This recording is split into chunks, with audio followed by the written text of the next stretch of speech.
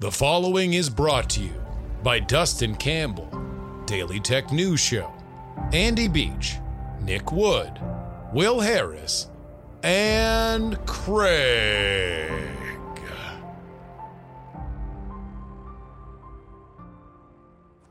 Politics, politics, politics, politics.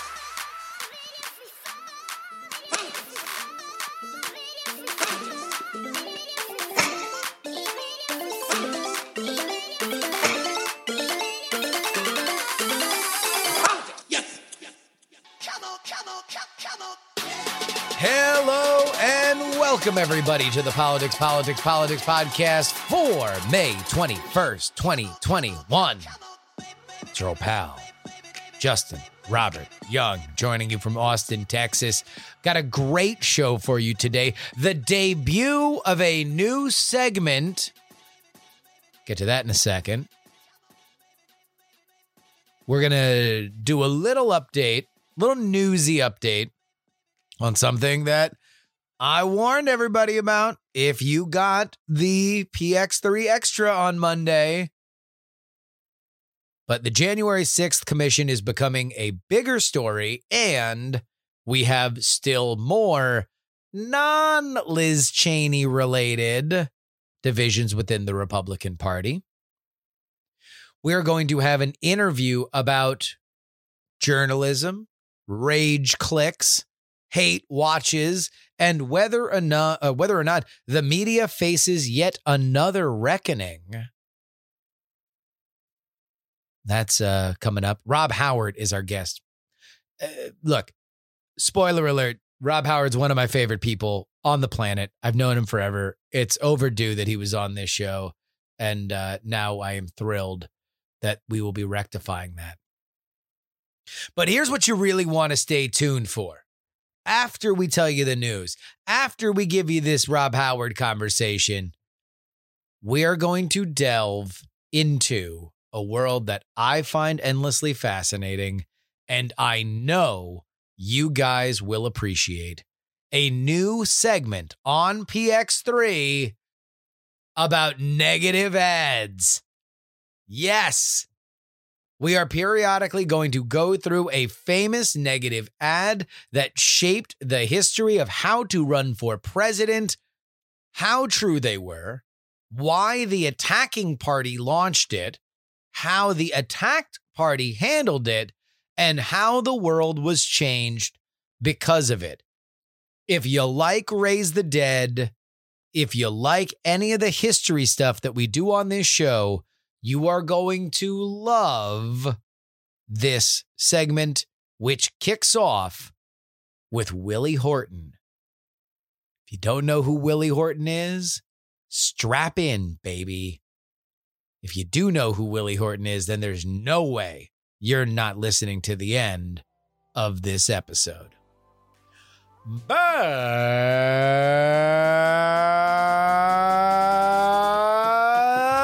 first,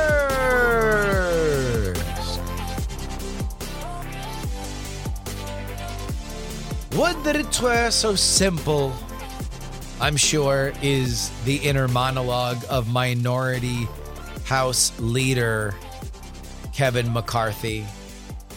Oh, once that pesky Liz Cheney was out of leadership, it was all going to be a united front walking forward. Biden's got a rickety economy, a problem on the border, and a void of leadership with Israel and an angry progressive base. Now's the time to hit him. Shields are down. Make him pay. Except for the fact that the Republicans can't get on the same page. At least in the House, they can't. I mentioned before, so a real quick plug, because when I'm this right, I need to give myself credit, but a reason to upgrade your Patreon pledge to $3 and getting our bonus episodes is that everybody who listened to our PX3 Look Ahead episode on Monday morning, comes out midnight on Monday, so you can make it the first podcast that you listen to on Monday morning. We told you We told you that this January 6th commission was going to blow up this week. And here's exactly how it blew up. Kevin McCarthy deputized John Katko, a Republican, to help find a equitable bipartisan solution to Nancy Pelosi's drive for a January 6th commission. The commission would be 9/11 commission style, meaning that it would be a board of people that would have subpoena power, find the information on why January 6th happened, and then publish a report about it.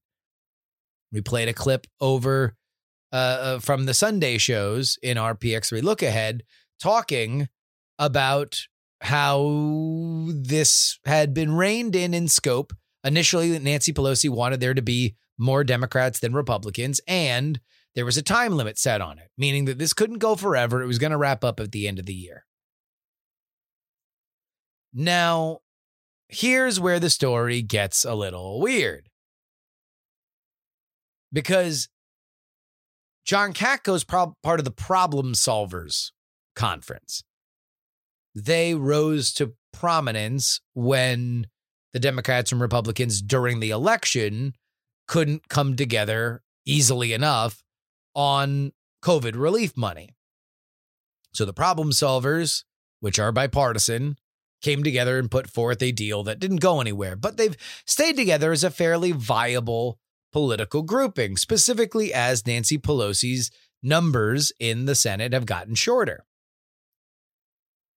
So John Katko makes this deal. And now the only question was, will Kevin McCarthy support it? And today we found out the answer. Hell no. He ain't supporting it.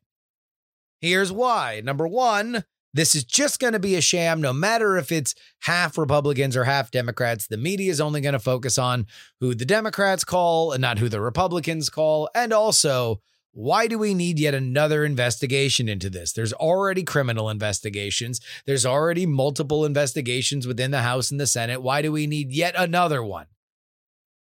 Because this isn't 9/11. We're not wondering how the FBI, CIA, and NSA didn't catch this massive terrorist or attack. There are a lot less questions about January 6th. Now, this is McCarthy speaking, or I'd imagine he's speaking.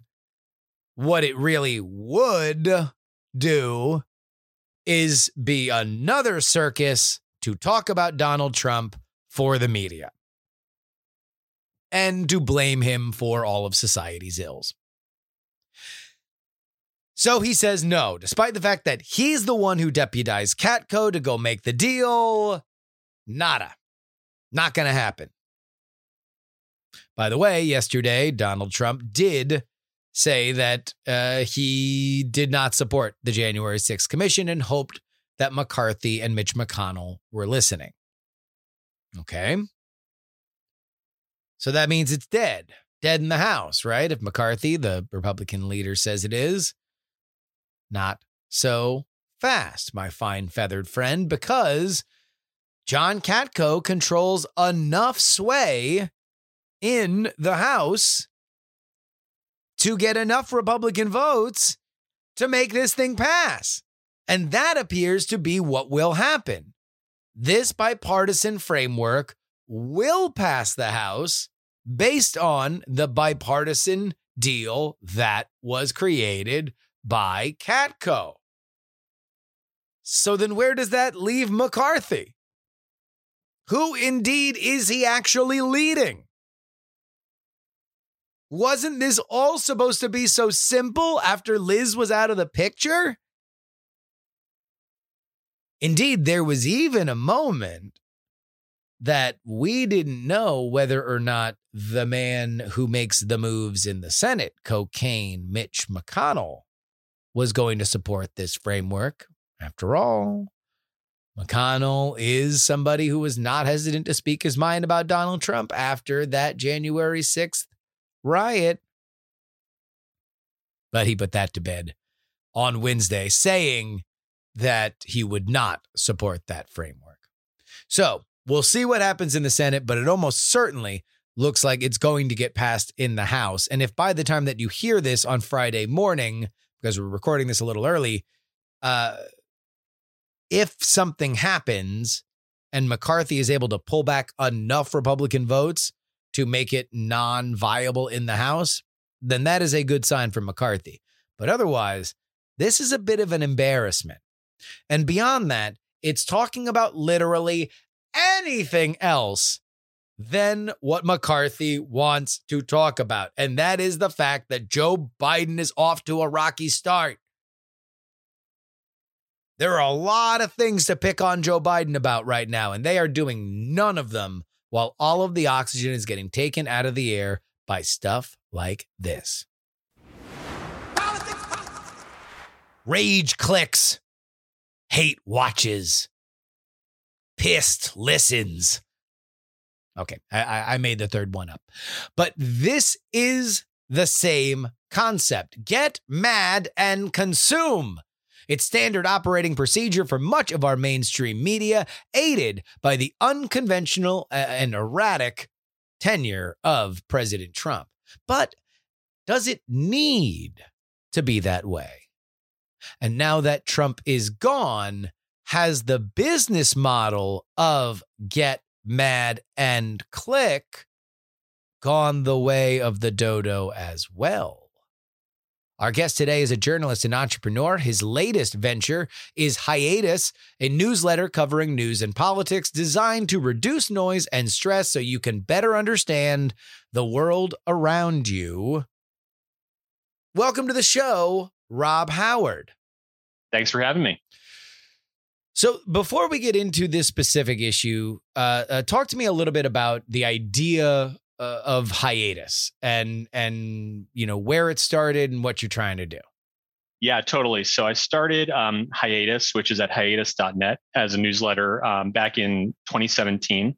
And, you know, at that point, my goal was really, I wanted to sort of be able to take an information diet or a break from sort of like the nonstop news, nonstop social media and stuff like that. And I started saying, okay, well, how am I going to actually like do this? Like, what is like the mechanical like method or tool that I'm going to use to stay informed? Because I still want to be an active citizen, but not be overwhelmed by everything. And what I found was that there was a lot of daily newsletters that basically were just like clickbait into kind of the infinite like world of scrolling news, you know?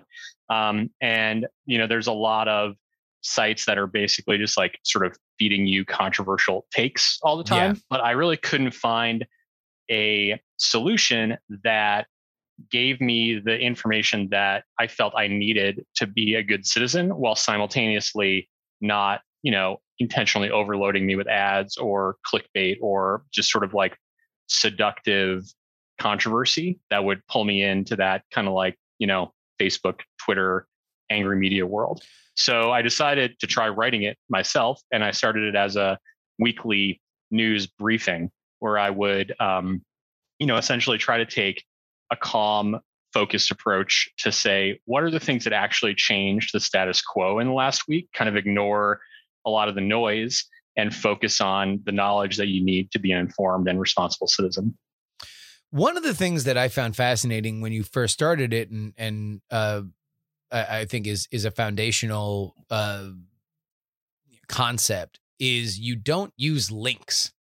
Like the idea that the internet is this slip and slide, and it's designed to be like that. And that's part of why it's functional and awesome. But in this specific context, and the idea of news and getting down whatever rabbit hole and bringing up the emotions and fight or flight responses that we have kind of naturally, that is a feature, not a bug, to say, you want to know what? Just trust me. I'm gonna do my best to summarize what it is and try to digest this, and then if you want to go look up other stuff, go take the effort. But what was your idea with no links?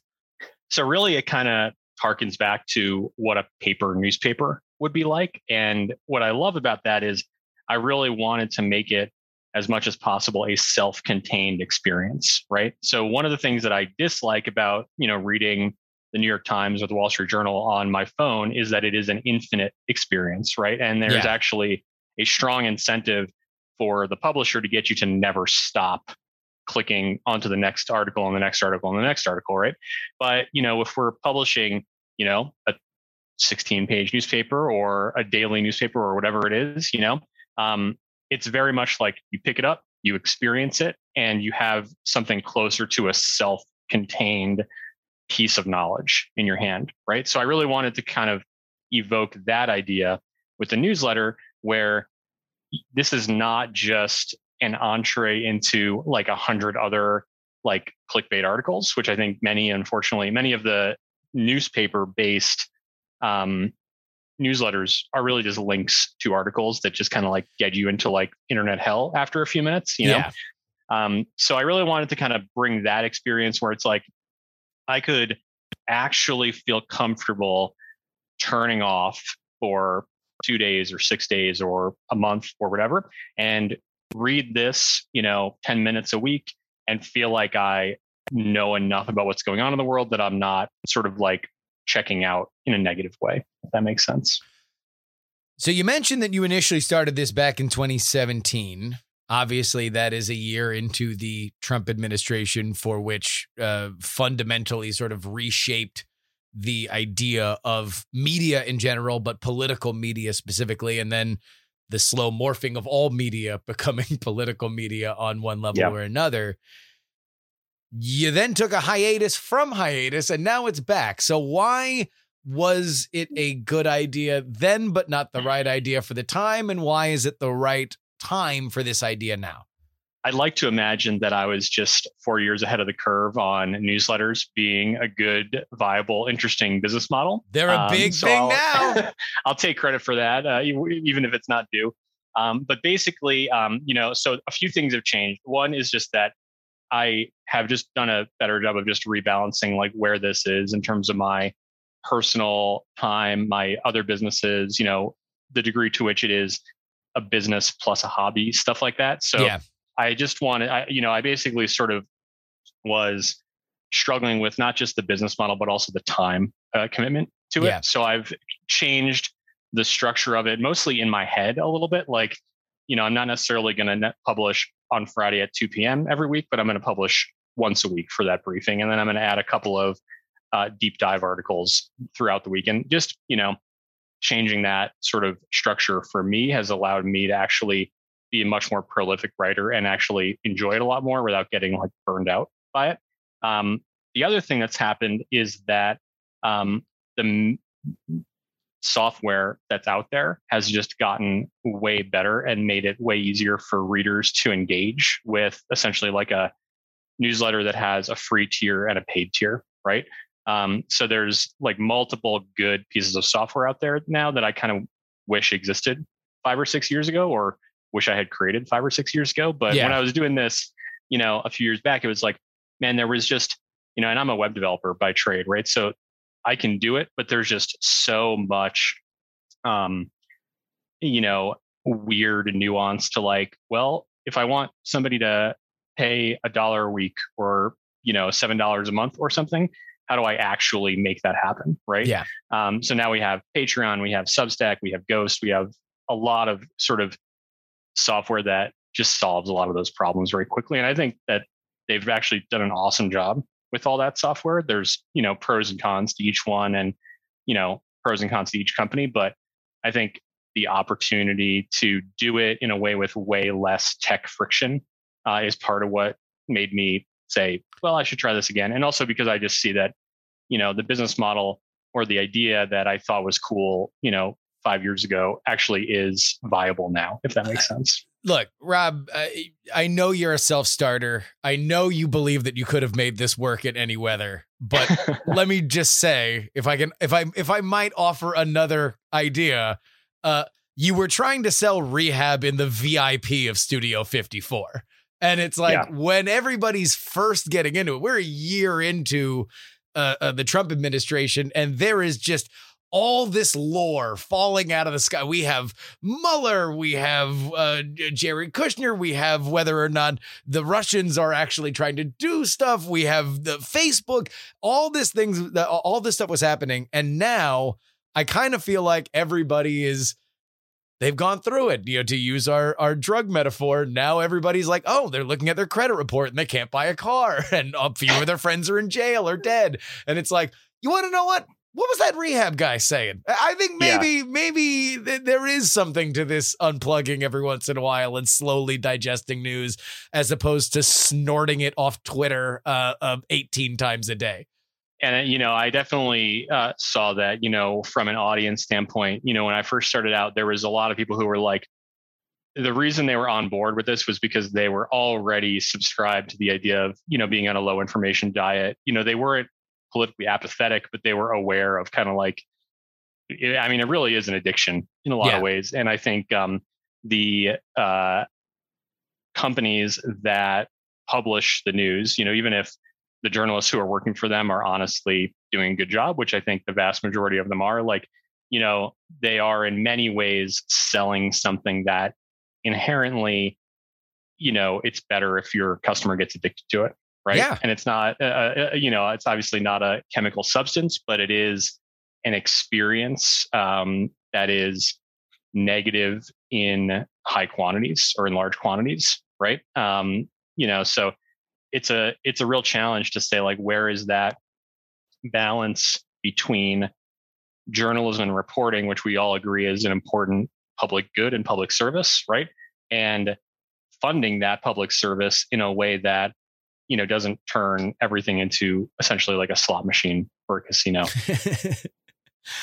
And that's, I think, where we want to get into the meat of our conversation. And that is what lessons we have learned through the last 4 years on what it did to media, how much of this was the bonanza of an erratic to dangerous president, depending on where you fall on the political spectrum, versus long-term problems with the business model of the media. And again, to peel back the curtain a little bit, some of these conversations are the same things that we were having back in the early aughts when both of us, we're looking at the business model of newspapers and saying, like, hey, this is all going to go away. Like, this is on shifting sand, so much so that either of us, probably with a really good resumes, either wound up making our careers in newspaper journalism because we're like, yeah, let's strike out into the wonderlands a little bit. Maybe we'll just set up forts. You'll be here soon. Don't worry. Yeah, and I remember it was in 2005. We were looking at, like, well, is Gawker going to take over all this stuff, or is that Gawker model going to, crush newspapers? And, it didn't necessarily turn out in, sort of like a straight line, simple narrative. No. But I think in a lot of ways, what we were seeing, sort of like post journalism school, right, has very much come to fruition. And I think with the way that Trump operated his 2016 campaign, his policies or his ideas in terms of like actual governance may or may not stick around. But I think his campaign style definitely was kind of a paradigm shift that a lot of other people are going to try to mimic or replicate in the future. Because what he sort of tapped into, perhaps intuitively, or perhaps because, he saw these same business model flaws that we did, many years ago, is that, newspapers are really addicted to things. Their job is to get customers addicted to, like, things that hold their attention, bring them back, get them sharing, stuff like that. Right. So it was almost, like he was gaming the system in a way. Yeah. And now, as you mentioned earlier, looking back, people who are sort of mainstream consumers of social media and news are like, yeah, I want to stay informed, but, like, I got to get off Facebook. Right. Yeah. And, they're seeing that now as, like you said, like, the problem has revealed itself in a much more obvious way than maybe it was 5 years ago, when there were kind of like early adopters who were, trying to get off social media. But it wasn't as mainstream of an idea that, like, this is actually like a bad thing for your mental health as an individual. And it's not just about screen time for kids. It's like, this is actually harming everyone's ability to function as a citizen because it's just, it's a bizarre artificial world that kind of is basically built to get you to look at ads, right? Yeah. So, what we've seen since Biden took office is that ratings are like dropping precipitously for CNN, MSNBC. Fox News is down a little bit, but they're kind of always in sensational mode. So they typically are the highest rated and the most stable, if that makes sense. And usually there is the opposition network tends to do better. Because it's easier to attack the buffoon that's in as opposed to defend. There's the a lot to talk about there. basically on Fox, whereas CNN, like life is getting calmer in the eyes of, the MSNBC and CNN, target audience. And thus people are not paying attention as much anymore. Right. Which from a like citizenship and governance standpoint should be a good thing. But what's kind of the perverse incentive is that now CNN and MSNBC are going to make a lot less money under the Biden administration because their revenue is tied to their audience and their advertising, right? So, the question that brings up that I think also applies to newspapers that publish online to pretty much everybody is when, where do we draw the line between like a calmer and more positive political situation being a good thing, right? It's a good thing for us as individuals, but it's actually a bad thing for these companies that ultimately decide sort of what we see and what we get access to, right? Obviously, they're not the only arbiters of that, but like it's a big deal what the New York Times puts on its front page, right? So if they're incentivized to make it more chaotic, then, how do we figure out how to balance the public service of journalism with the sort of weird, perverse incentive of advertising, on exciting articles, causing them to make more money. And I wonder how much of this is just the fact that like Trump as a news story is an undeniable page turner, right? Like first president to not serve in the military and not serve in government goes into the Oval Office. A television star becomes the president of the United States. There's a lot of buys a hotel across the street from the White House where everybody can, funnel money into his organization and stuff like that, right? There's just like so many threads, even outside of sort of the big, like Russia investigation stuff. Sure. That I think like there's hundreds of those tabloid stories, but right? that can be told. But let's take that out. Or just understand that as just like, okay, news value. This would be the same as if a fleet of raptor-sized chickens just took over Manhattan. Like that would be a gigantic story that people would have to cover.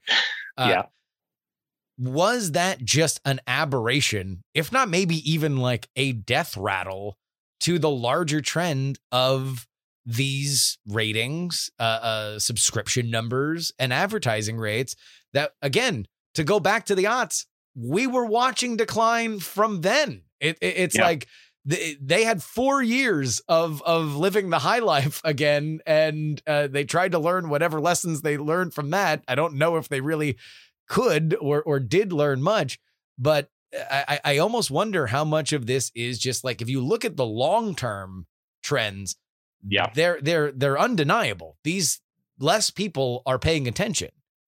And it's true in, major metro newspapers. It's also true in TV. Like I think it was the Oscars or, one of the award shows recently where they were saying, well, this is the lowest rated one ever.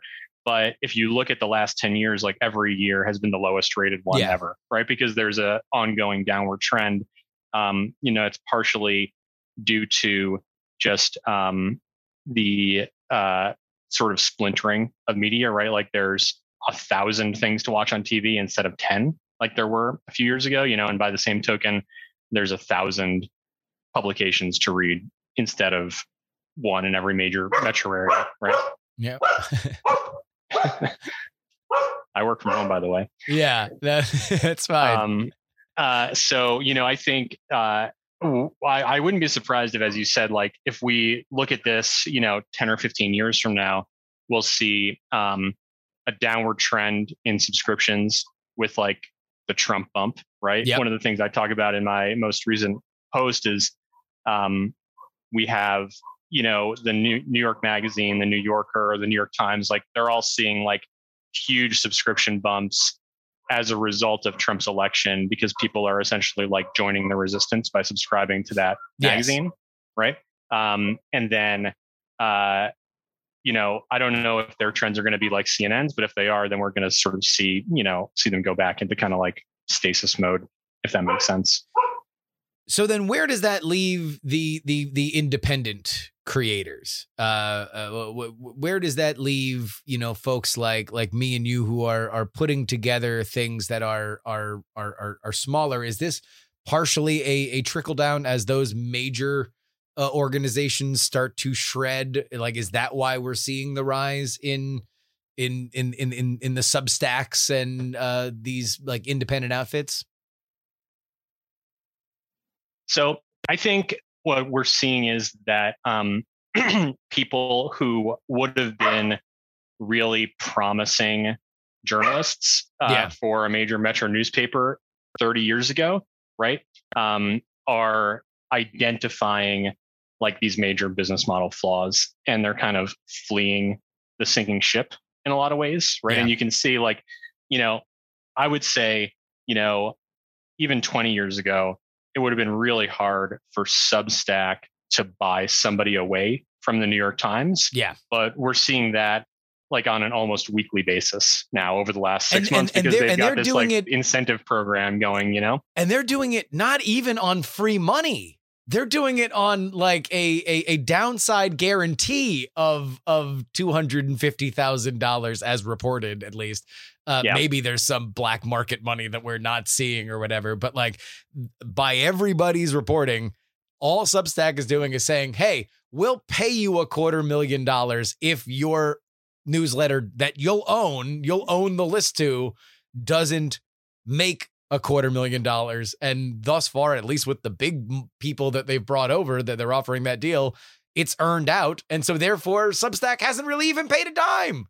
Yeah, I mean, it's a no-brainer business model for them, right? And I think what they're taking advantage of is, not just the money, right, but the psychological, or the realization, right, among these writers that they really can't count on the major metro newspapers to be a career for them over the long term, right? So I actually think that's not even necessarily a positive thing, right? It's kind of like a sad outcome, because I would rather see a news organization that was clearly acting in the public good and like got its incentives straight, that could also attract really talented writers, journalists, commentators, stuff like that.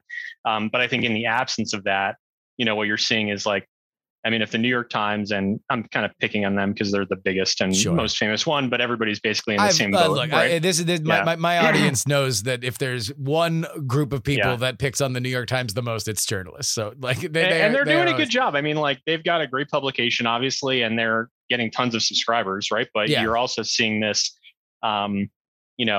flight of talented writers, right? Especially on kind of the opinion and analysis side into doing their own thing.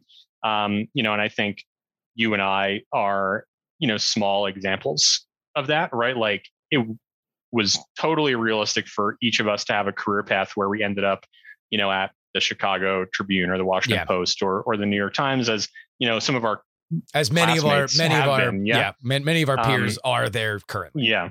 And, I think, but what we're seeing is like, it's almost like comically easy for a Silicon Valley company to incentivize a good, popular journalist away from the major metro papers, in part because they are, clearly showing signs of, deterioration in a lot of ways. But I think the other thing that people like about Substack and Ghost and Patreon is that they allow you to at least partially exit the money for eyeballs equation, right? Yeah. So like the whole like social media traffic moves you into viewing advertising on my website business model, I think has accelerated the decline of these larger publishing companies because people are just, their consumers or readers are aware of the business model now, right? And they're saying like, well, this article has obviously got a ridiculous headline that is like borderline misrepresenting what's in the article, but it's because they want me to click through. I'm now going to see 6 ads for the thing that I Googled, 15 minutes ago while I'm reading this article. And they're like, this is obviously a privacy violation. It's obviously misleading me in a way that is, at least sort of intentional, right? And when you have a model that is based on subscribing to individual writers or, creators, I think it's kind of like the equivalence of like grassroots donors, right? Like it feels better. It feels more,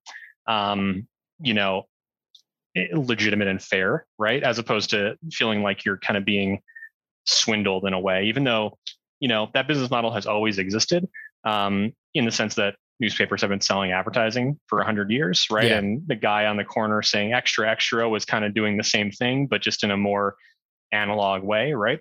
But I think, we're seeing how just cranked up it's gotten in terms of the quantity and intensity of that business model, has been a real turnoff for readers, and it's making them, seek other stuff basically and latch on to other stuff that, like hiatus or like the sort of, simple Patreon Substack subscription model, like, allows you to just chill out a little bit and not feel like you are going to get bombarded by advertising every time you touch something. I also feel like a lot of mainstream sources feel very samey right now. And I think I'm probably of this mind because we've been following on this show and the newsletter, the idea of the like COVID origin, like lab leak versus it coming from a animal.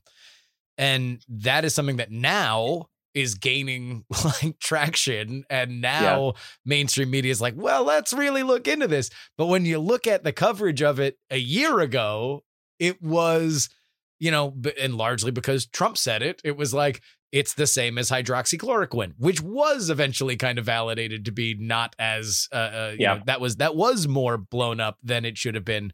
But the lab leak wasn't. And the lab leak's kind of important.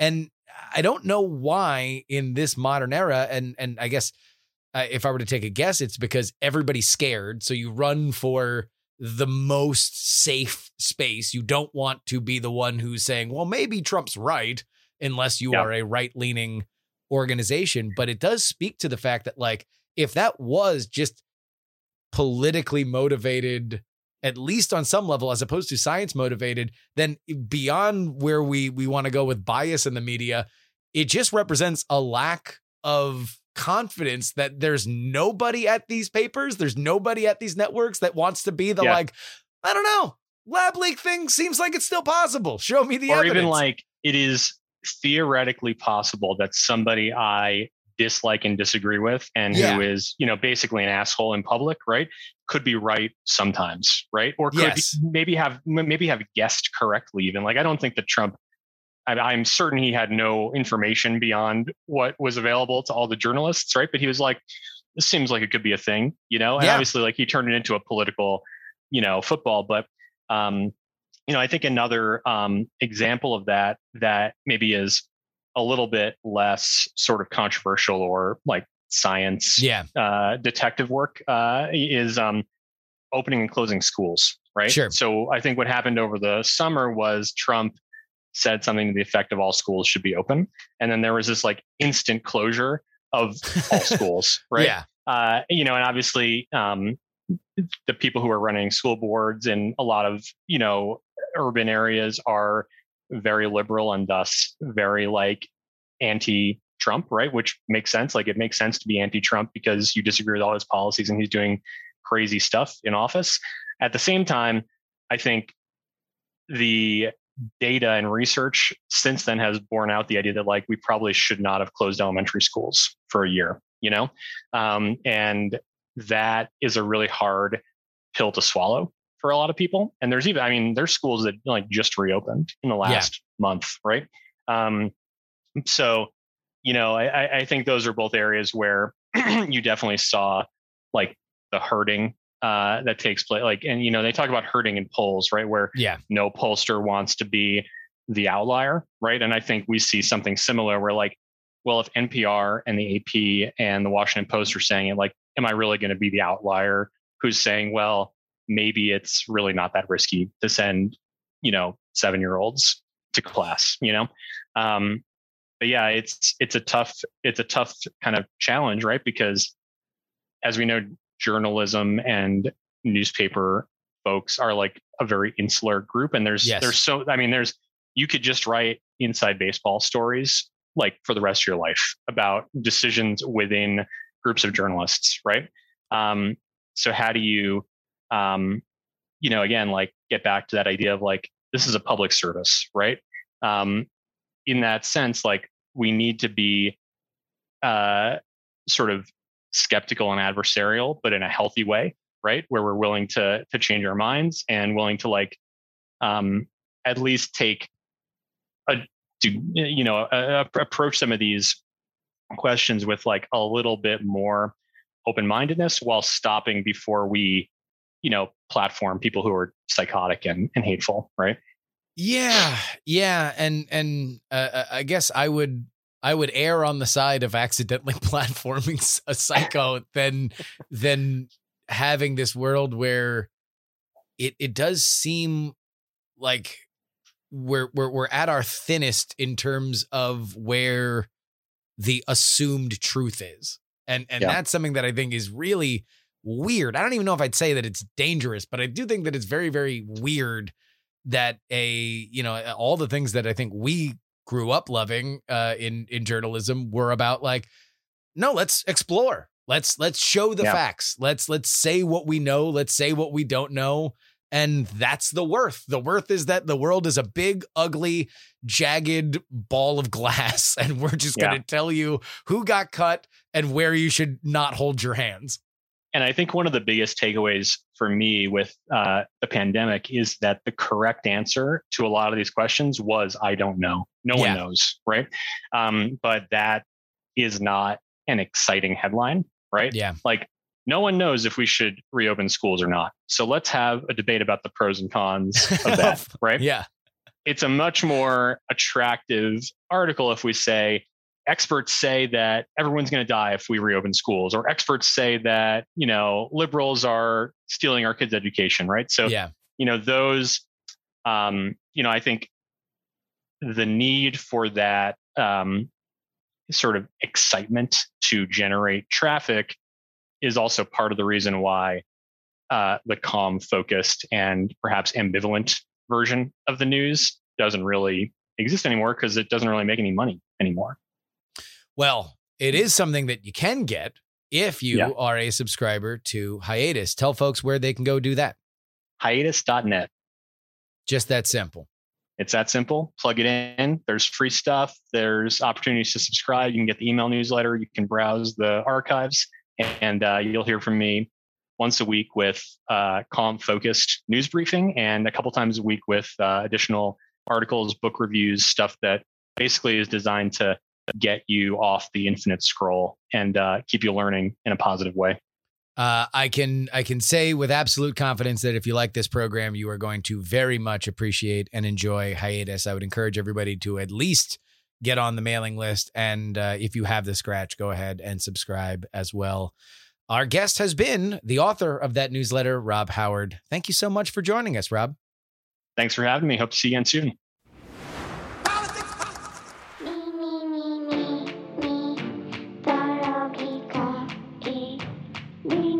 I've said it once, I'll say it again. If you want to know what's going to happen the next week in politics, I'm your man. You're already listening to the guy that can tell you that. But Justin, you're saying, you only do shows that come out on Wednesdays and Fridays. How am I going to know what happens during the next week? Well, I'll tell you, boyo. You head on over to TakePoliticsSeriously.com. You sign up at the $3 level. Not only are you immediately going to feel a surge of excitement, a surge of pride that you are trimming off just a piece of your budget to support media that literally cares about you. Because, as we just talked about with Rob, look, when you're running with the big boys, you're basically a rounding error. But here, I know each and every one of you, and your opinion, and quite frankly, your well-being matters to me. I want the meals that I prepare for you guys to be both nutritious and delicious. And so, if you pay me that $3 per week, what you're gonna get is 2 bonus episodes. The first bonus episode is your first listen on Monday morning. It is the PX3 Look Ahead, or as it's already being called by some of our current patrons, Sunday, because it covers all of the Sunday shows. In it, I'm going to highlight at least 1 or 2, usually 3 stories that, because of their prominence on the Sunday shows, based on what the guests want to talk about and what the media wants to broadcast, I can fairly accurately predict what is going to play out over the next week, barring news that changes it. Last week, it was the CDC mask mandate, Israel and Palestine, and this January 6th commission. It was clear as day that those were going to be the biggest topics. Israel and Palestine has faded just a scotch, but we have seen nothing but more coverage of this evolving January 6th commission. You are ahead of the game if you're already a $3 club member. If you're not, I'm telling you, this is when we can reframe our habits, reframe how we are looking at the news. And I'm doing my best to try and do that, not only with these Patreon bonuses, but also, and by the way, you get an extra episode on Thursday as well, but also what we're going to do after this. We're going to get back to history a little bit. It's time for us to start filling ourselves in on the gaps of where we have been politically. So by the time that we ratchet up the heat again, we're going to be prepared for it. Support this show, and I will do my best to support your news consumption habits. TakePoliticsSeriously.com.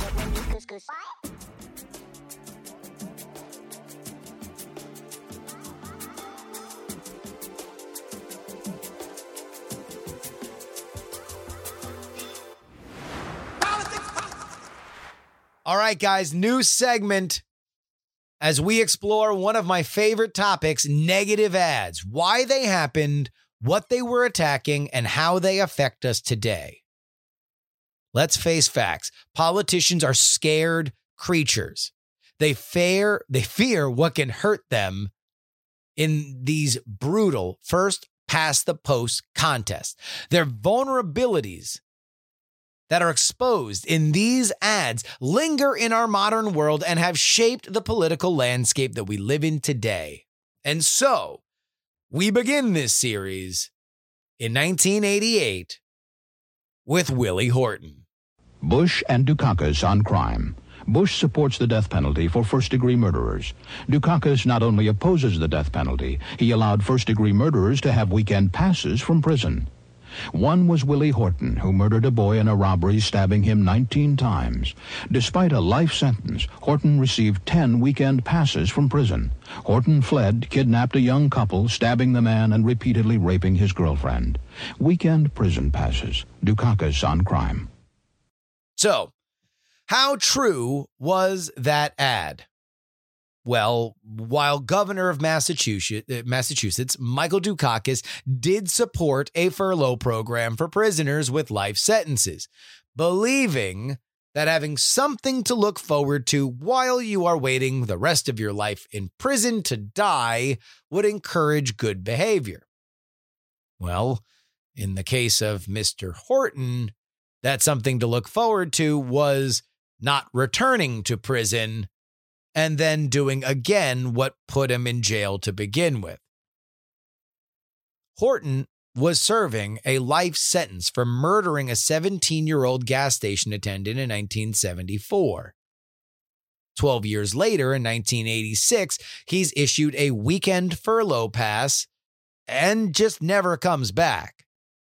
In 1987, he breaks into a Maryland home and twice rapes the woman after beating and stabbing her boyfriend. Horton is later shot and captured by Maryland police. A Maryland judge is so annoyed with the Massachusetts furlough program that he refuses to transfer him back to Massachusetts for fear that Horton will get out again. Indeed, it is in Jessup, in Maryland, where Mr. Horton lives today. Still alive. All this history is here so we can explain that the furlough program was, in 1988, an ugly situation. It was a bad program that was later repealed. Here's how bad. The Lawrence Eagle Tribune ran 175 articles about the furlough program and won a Pulitzer Prize for their reporting. This was not just some random piece of opposition research that was blown out of proportion. This was very bad and a reasonable piece of dirt on Dukakis's resume that he should have been prepared for, or at least be prepared to distance himself from. It wasn't a buried secret or a fringe conspiracy theory. Not only had it won an award that media people care about, half this story happened in Maryland, which is effectively local to DC. This was going to seep into the mainstream of a presidential election involving Michael Dukakis, and that time just happened to be in 1988. What's more is that the furlough program, although not specifically Horton, had already been brought up in this race before that ad. It was during the Democratic primary debate, during the primaries that eventually selected Dukakis. The person that brought it up? Al Gore Jr. So, why did the attacking candidate issue that ad? Well, here's the thing. There are two Willie Horton ads that people tend to conflate. The first and most important was not issued by the Bush campaign. It was an independent organization. What we now know was a political action committee, or PAC. So yes, before Citizens United, before McCain-Feingold, these organizations existed and affected races. So why did this outside group run the ad? Well, at the time that they're probably raising money and thinking about what they'll do, Dukakis was winning. By July, Dukakis had a 17-point lead on Bush. And while this does explain why the ad would be put into production and why the most negative furlough story might have been selected, the polling doesn't totally back up the narrative that this ad totally turned the race. Weekend Passes, the name of the commercial the PAC ran, didn't air until September 21st. And by September, Bush had already reversed his fortunes and had taken a 7-point lead. Now, after the Weekend Passes ad ran, Bush later ran two other ads to capitalize on how popular they were. Revolving Doors was the biggest. That ad featured prisoners walking in and out of prison through revolving doors. Now, I'm assuming, and I haven't done a ton of research on this race. I really have just done enough so I could do this segment. But based on my cursory understanding of it, my guess is that this race was ultimately a referendum on how pleased America was with the Reagan economy and that they thought Bush would be a competent steward of it. Dukakis, quite frankly, just might have been too liberal for 1988 America. But if the Horton ad didn't turn the tide, it certainly helped with the blowout that was to come. Largely because Dukakis had no answer for what he very, very, very much should have seen coming. So how did Dukakis handle it? Poorly. Very poorly.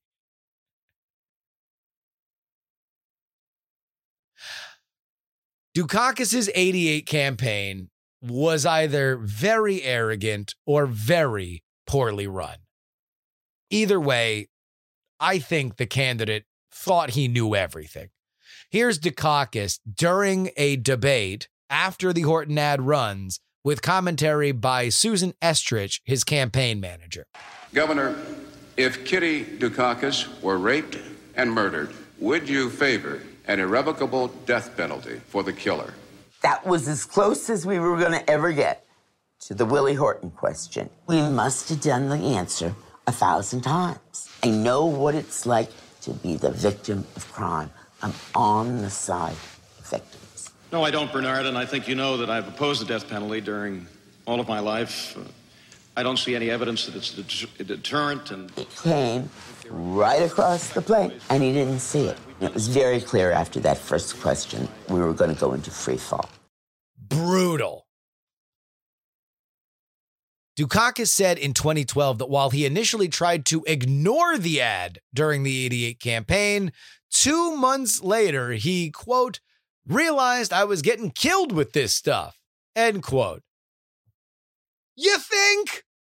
You think the series of articles that won a Pulitzer Prize about furloughed life prisoners just leaving jail and never coming back and then murdering again is gonna come back as part of your record as governor? No, yeah, I think you were right to sweep it under the rug, you ding-dong. Good Lord. Dukakis went on to lose by the final count of 111 electoral votes to Bush's 426. Dukakis had the honor of being the last Democratic nominee for president to lose the state of California as we record this show in 2021. So what was the aftermath? Well, here's the question that you're probably going to see a lot when people talk about Willie Horton. That A, it was racist, and B, it racialized political ads. Were they dog whistles demonizing black men as violent criminals? Well, as far as using race to make it more effective, I really don't think so.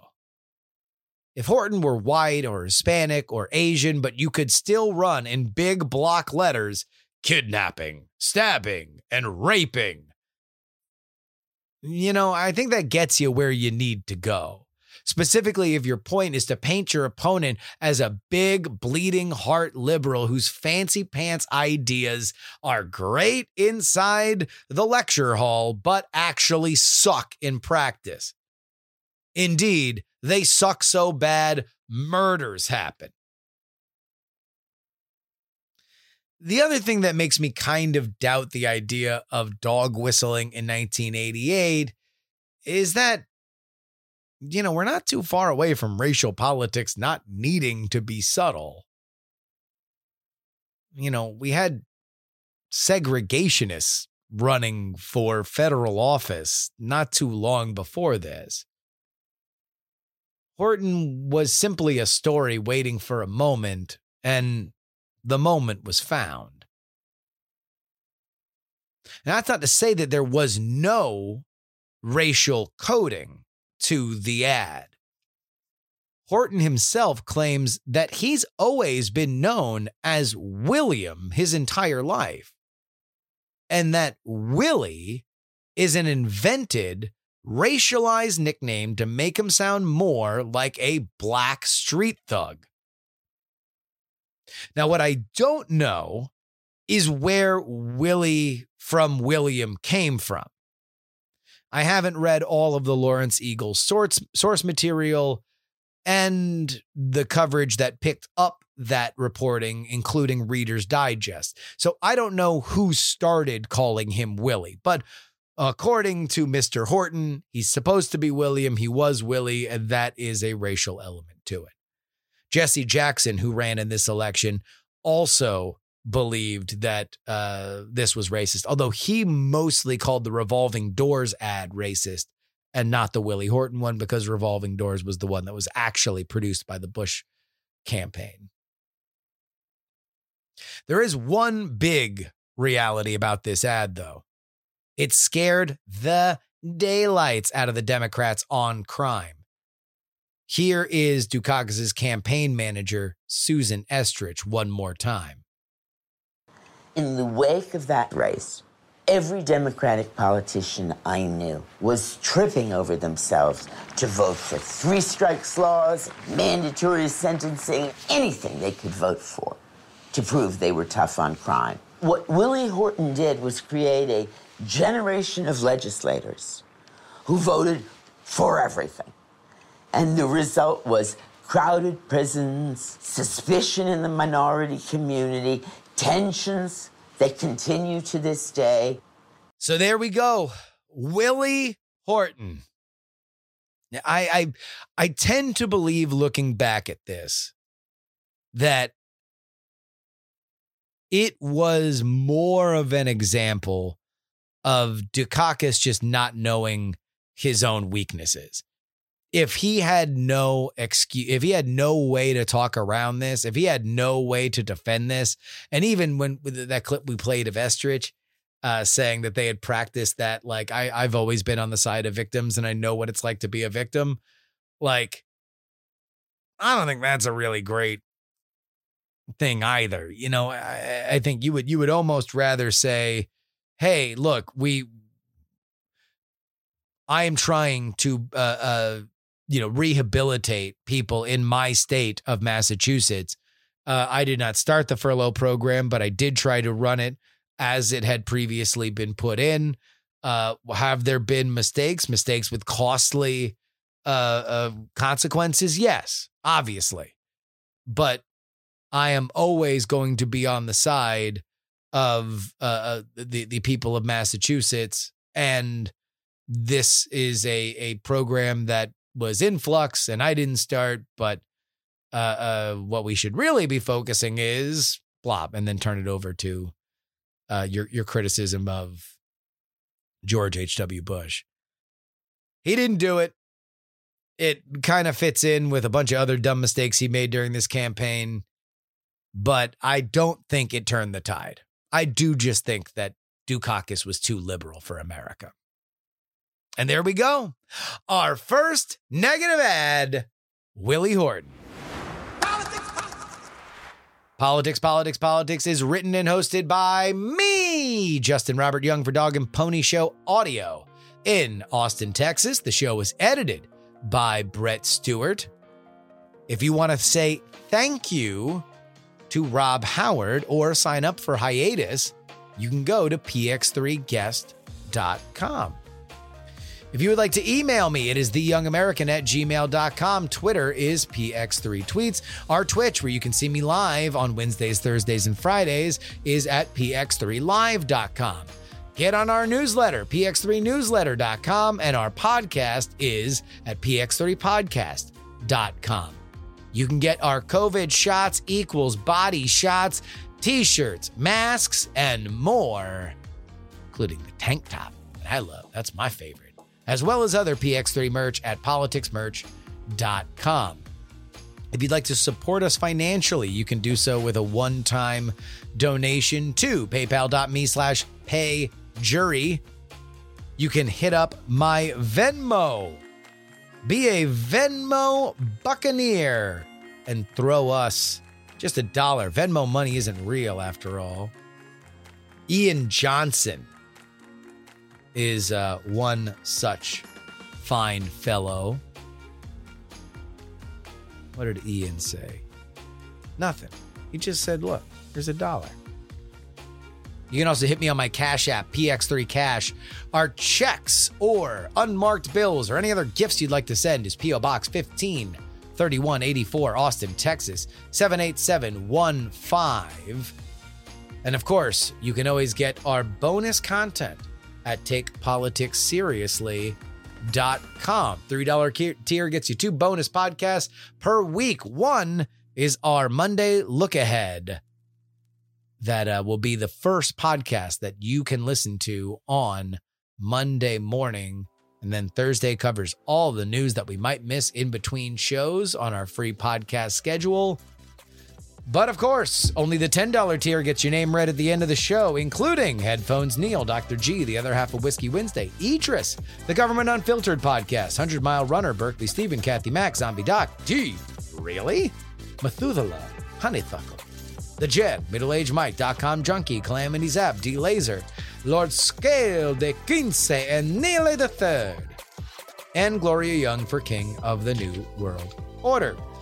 Utah Jimmy Montana, appraisers are awesome. Snubbies of Route 44. Miranda Janelle, Jenny, Robert, Casey, Paul, the most conscientious nonpartisan listeners. Brad, Charles, David, Olin and Angela. DL, just another pilot. Frozen Summers, J Pink, and Andrew. If you would like to hear your name next to theirs, it is TakePoliticsSeriously.com. And that will send us into another weekend. Boy, this springtime is burning up on us, huh? We got Memorial Day right around the corner. Should have some real fun announcements on new projects that are debuting soon. But until then, thank you all for listening. Remember to tell a friend. Until next time, this is your old pal Justin Robert Young saying, some shows talk about politics, others talk about politics, and still more discuss politics. But this is the only show that dares discuss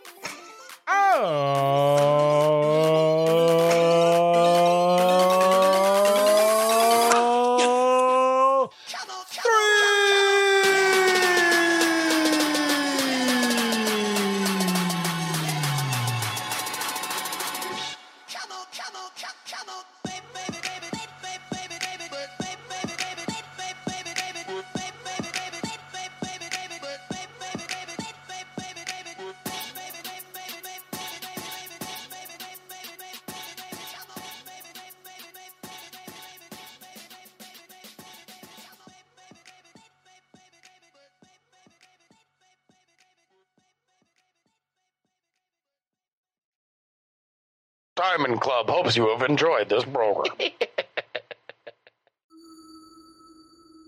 Dog and Pony Show audio.